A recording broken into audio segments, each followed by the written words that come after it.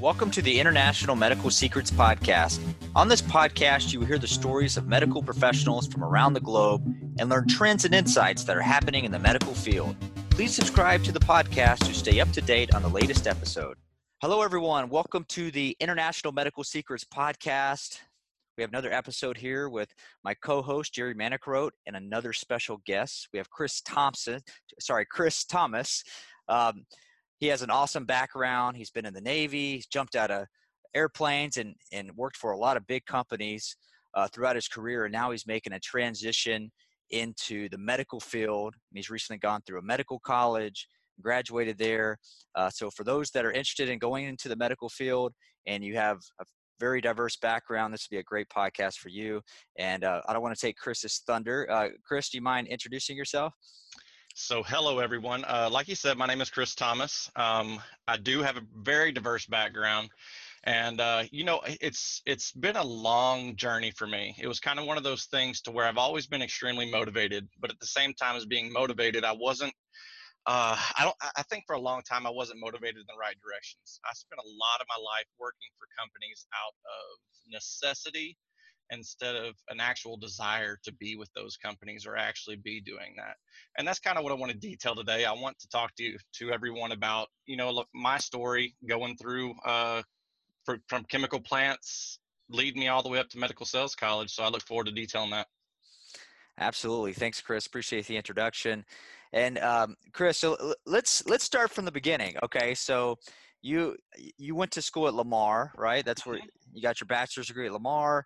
You were in the Navy. What was that initial starting point in your career? What did that look like exactly? So initially, after getting out of high school and starting at Lee College, I went more of a technical direction, process technology. My dad is actually the department head of that division at Lee College, and he had always pushed me in that direction. So I went the technical route, and after some time, I'd moved to South America, went to go visit it, and actually just met a girl. And that's kind of where it all happened for me is that the age of the early 20s to where I came back and I said, you know what, I got to have a job. I have to have stability. And that's what led me to the military. Mm. Yeah, and I imagine the military, a lot of benefits, and the time period you went into the military was a critical time in our country. So as you got out of the military, then you went to go work for a big company. Is that when you went to work for Exxon, or is that was that prior to Exxon? So what happened is during my time in the military, I was continuing my education, utilizing the benefits that the Navy offered me, and used that to continue my education and get a bachelor's degree in industrial technology. So continuation on that technical background. And Exxon was actually the first job that I applied to. I felt very confident in the interviewing process. It was my first time interviewing around a big table with a bunch of executives. And, I got the job. First job I ever, first job outside of the military that I'd ever applied to. Wow. Okay. And Exxon's, I mean, a lot of people apply to Exxon and they never get accepted, never get an interview. And the fact that you got on there is great. So you worked at Exxon, you worked at another big oil and gas company, this technical route. Now, at some point, you must have hit a wall, or you were just reached a point exactly. What made you want to? Sorry to interrupt, Gary, but I mean, it's intriguing to hear this. You went from school. You went to South America, met a girl, and it almost sounds like meeting the girl drove you to go to the military. So yeah, that's exactly what and happened. I don't mean it that way, but and then you go into a totally different place altogether. You go to Exxon and you work there in the petrochemical industry. I mean, that's so. What is driving you for these changes? So there's several things about me that are not on my LinkedIn profile. One of the things that people don't see there is the many downfalls that you have in your career, things that you failed at. And one of those things was after my time at ExxonMobil, I decided, you know what, I want to start my own business. I'd looked at the industry, I'd learned so much in the industry, and I said, you know what, I'm going to start up this vacuum truck company. So I got into it with my friend. We were. Sorry, could you repeat that? A what company? a vacuum truck cleaning company. So Okay. what we wanted to do was go in and commercially service these chemical plants that are in the areas that have to get rid of their oily water sumps and things like that. There was a lot of money to be made. And so I said, you know what, I've always wanted to own my own small business. So I took that opportunity and I left Exxon and I got in with my buddy and we were pursuing this. And what people don't recognize is then he went through a divorce, and everything that we did to put towards starting that business went with the divorce. He had Oh, invested quite a bit of money. wow. And so I was out everything I had in my 401k. And I just said, oh my gosh, what am I going to do? So I jumped back in out of necessity again, back into oil and gas, well, actually chemicals with Arkema. But so that's the thing. I mean, we all have our ups and downs. Go ahead. Not to interrupt, but okay, so that's interesting. So did you go to Arkham because of the comfort factor and hey, I need to, because that was pretty daring to go out and start your own company. But did you go to Arkham because it was comfortable or just, hey, I It's need to what I make, knew. okay, all right. It's what I knew. I knew that I could be successful. I knew that I could go in, I could knock the interviews out of the park. And it was just, you know, you do something for a certain amount of time. If you're relatively good at it and you understand the process behind it, Sure. you know, you can get back in. So that's what I did. And I enjoyed my time with Exxon. I enjoyed my time with Arkema, but there was a turning point. I think I turned 35 and I had decided I wasn't happy. Hmm. And I can tell you the exact moment I wasn't happy. I've always been an overachiever. I've always been someone that I don't need anyone to push me. Absolutely. I'm 100% motivated on my own. Um, and so yeah, it was 2017. I'd had a phenomenal year. I had taken on jobs. I had done things for the company that, you know, no one even considered attempting. And I knew this, and my boss knew this. And so my boss comes at me towards the end of the year and he says, okay, let's do your evaluation. You've got a great evaluation. Um, you're going to be happy with this increase. And so March came and I saw my increase and I got 2.9%. Mm. And I said, you know what? I have outperformed every single person at this site. And you're giving me 2.9%. And you know what? It made me I guess a little bit angry is everyone got 2.9%. Oh, okay. I wasn't given anything because I performed over their expectations. And it was that moment that I decided, what can I do to position myself to where I am going to be compensated for my effort, for the work that I put in. And I have some friends that are in the device industry. They love their lives. They love where they live. They love the benefits of it. And I thought back to my time in the military and I said, when was I the most happy? You know, even though we have a lot of people controlling us while we're in the military, I always felt that I was doing some sort of service that meant something. And I wanted to get back to that. And I wanted to be able to serve um, not only people, but some of the smartest people that we have on this planet, which are surgeons. Um, so it was that for me that the combination of the happiness that I had seen in my friends, the unhappiness I had with my financial success, that drove me to decide to just say, how can I leverage my abilities to position myself for a job in medical sales? That's very interesting. And for our listeners out there, just real quick, I'm going through Chris's LinkedIn. When he talks about being in the military very subduedly, but he's a certified combat search and rescue swimmer, certified combat medic, a certified air crew, and he completed SERE school. That's survival, evasion, resistance, and escape. So that's quite a bit. And on top of all of that, he received Sailor of the Year award in 2009, supporting USS Lake Erie. So thanks for your service. So it's not like, you know, hey, I was comfortable there. You actually went above and beyond over in the military as well. And we could definitely see your want and and you were there for over 5 years, your want and your need to serve others. So thanks for that. But I can see where your story is going.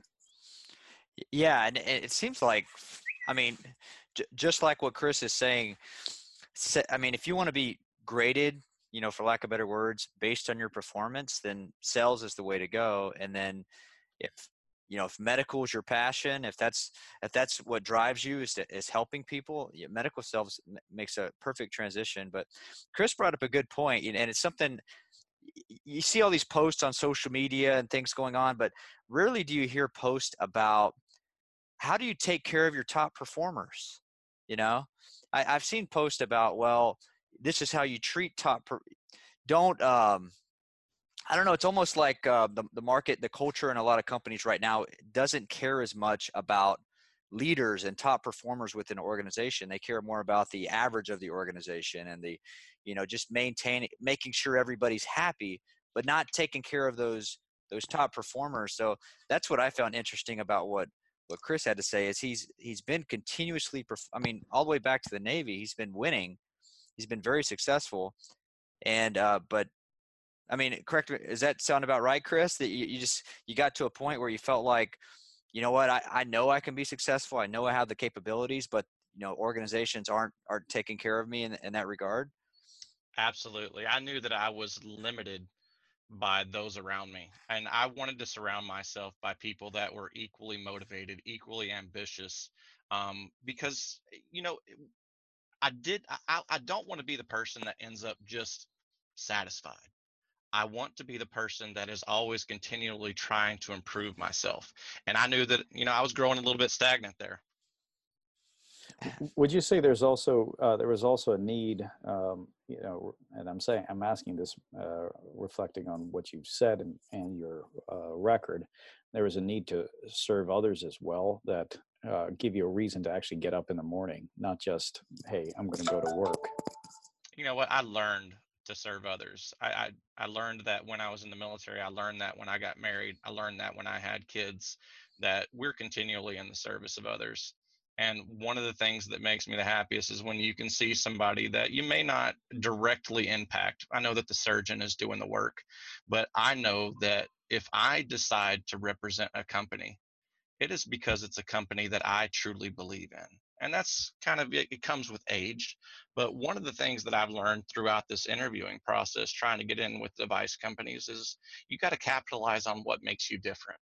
Um, and one of those things that I did to capitalize on that was just I don't get discouraged by rejection. I live on it. And I'm the type of person, if I get knocked down, I'm going to get up over and over and over again, and I'm going to say thank you. And the other thing is, and I told this to the guys in the interviewing process, is I said, I'm very chameleon-like. I'm the guy that's highly adaptable. You can throw me in a room full of Manhattan housewives, and I'm going to come out pregnant and have all your money. That's me. And so I said that jokingly, but that's capitalize on what makes you different. So that's one of the things that when I tried to get in this, I said, I can't fake my way through this. I've got to be me. And well, Chris, one thing that caught me that I thought made you stand out was not only where you started and where you've been, but then you go to this medical college. You go to a college for you weren't just somebody that said, you know what, I want to get into medical sales. Let me throw my resume out there and see if it sticks. You actually, put yourself through some pretty rigorous training regarding the medical field. Is that right? Absolutely. I'll tell you what, I was that person once upon a time that threw my resume out there, and I applied to these postings on websites, and I have learned a tremendous amount since then. And I will tell any of your listeners, it does not work. You have to position yourself to demonstrate why you are a great candidate.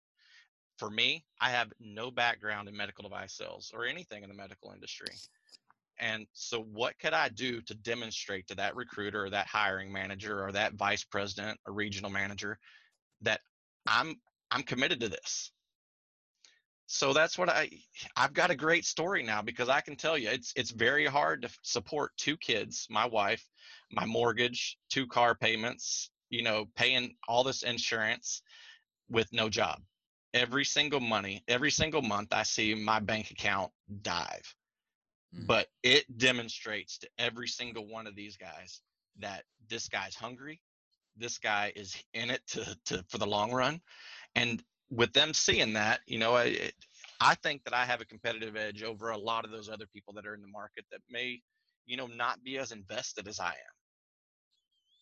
Right. Yeah, you're not somebody right out of college just looking for a job. I mean, you've experienced you have a lot of experience in the workforce, plus you've dealt with obviously difficult situations in the Navy, and now you've gone through this rigorous training and about to enter the medical field. So it's I think that's a good testament not only to you, but it also, I mean, it's a good experience that other people can learn from, especially others that want to go into the medical field. That, like for me, when I was in college, I didn't know medical sales existed. Yeah. I didn't, um, and just here in the past few years, I've heard about the potential success. Obviously, it has its ups and downs, but you got to be a high performer to be successful. Period. And it sounds like you have the skill set to do that. Well, look, I'll tell you this, and this I'll try to be brief. I get a little bit long-winded, I know, but this is for those people that are trying to break in, because I've tried everything. I spent a year just tossing up resumes. LinkedIn is your best friend.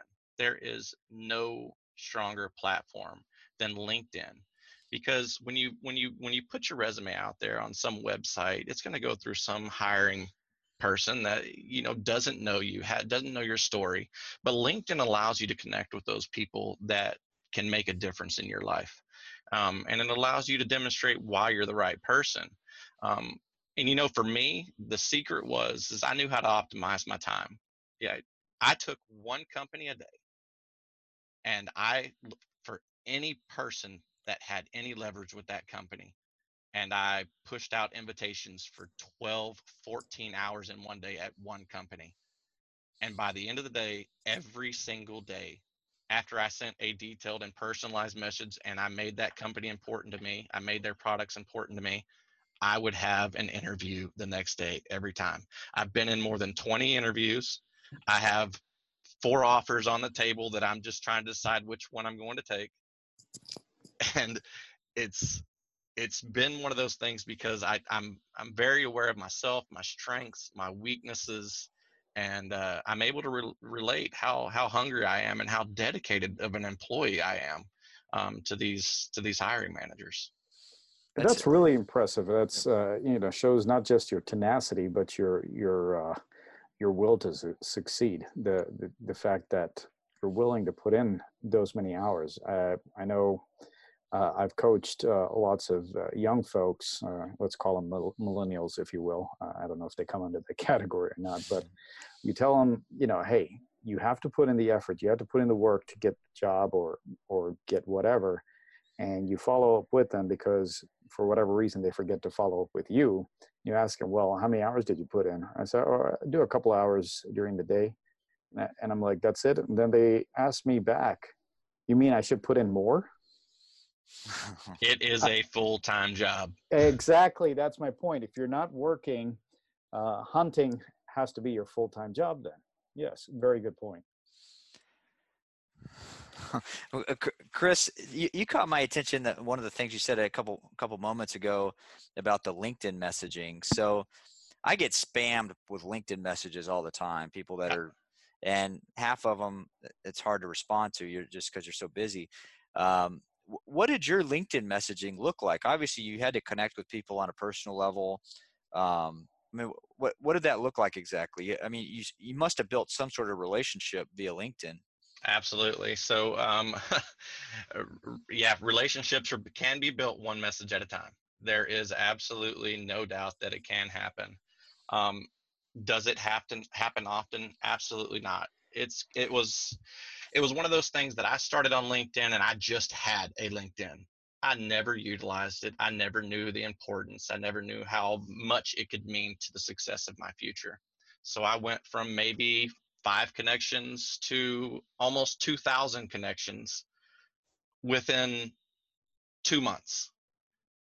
Every day I just get timed out on LinkedIn. Hmm. And they would say, you cannot invite anybody else right now. And at first I was sending every single person a message, and I would maybe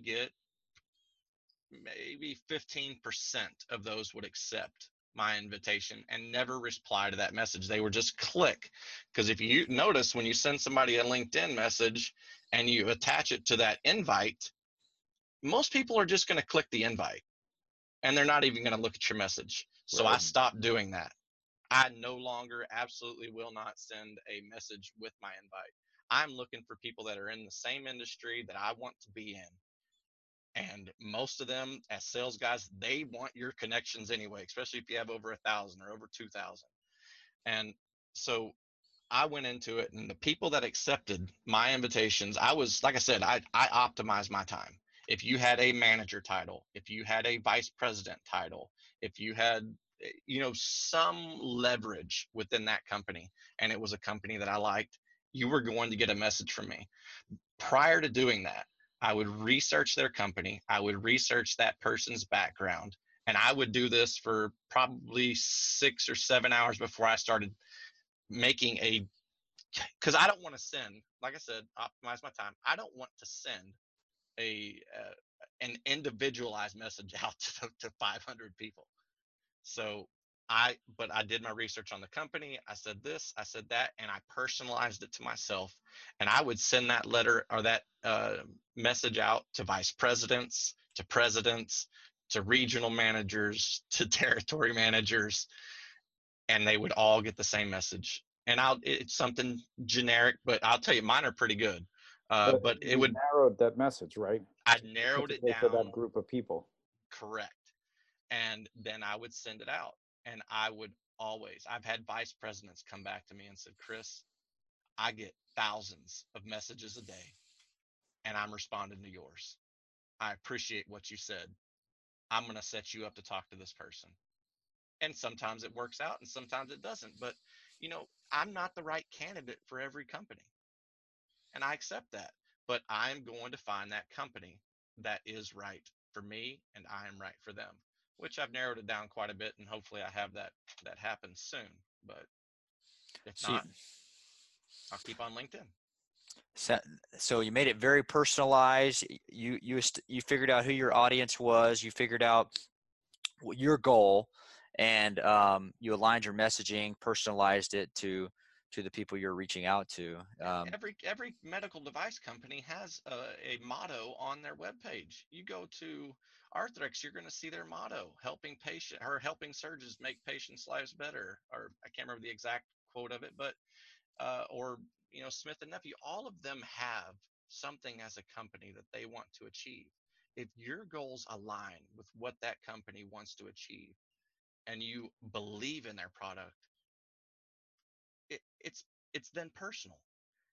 My dad got a total knee replacement. I don't know if it's Smith and Nephew's knee, but you know what? I know what difference a total knee can make in a person's life.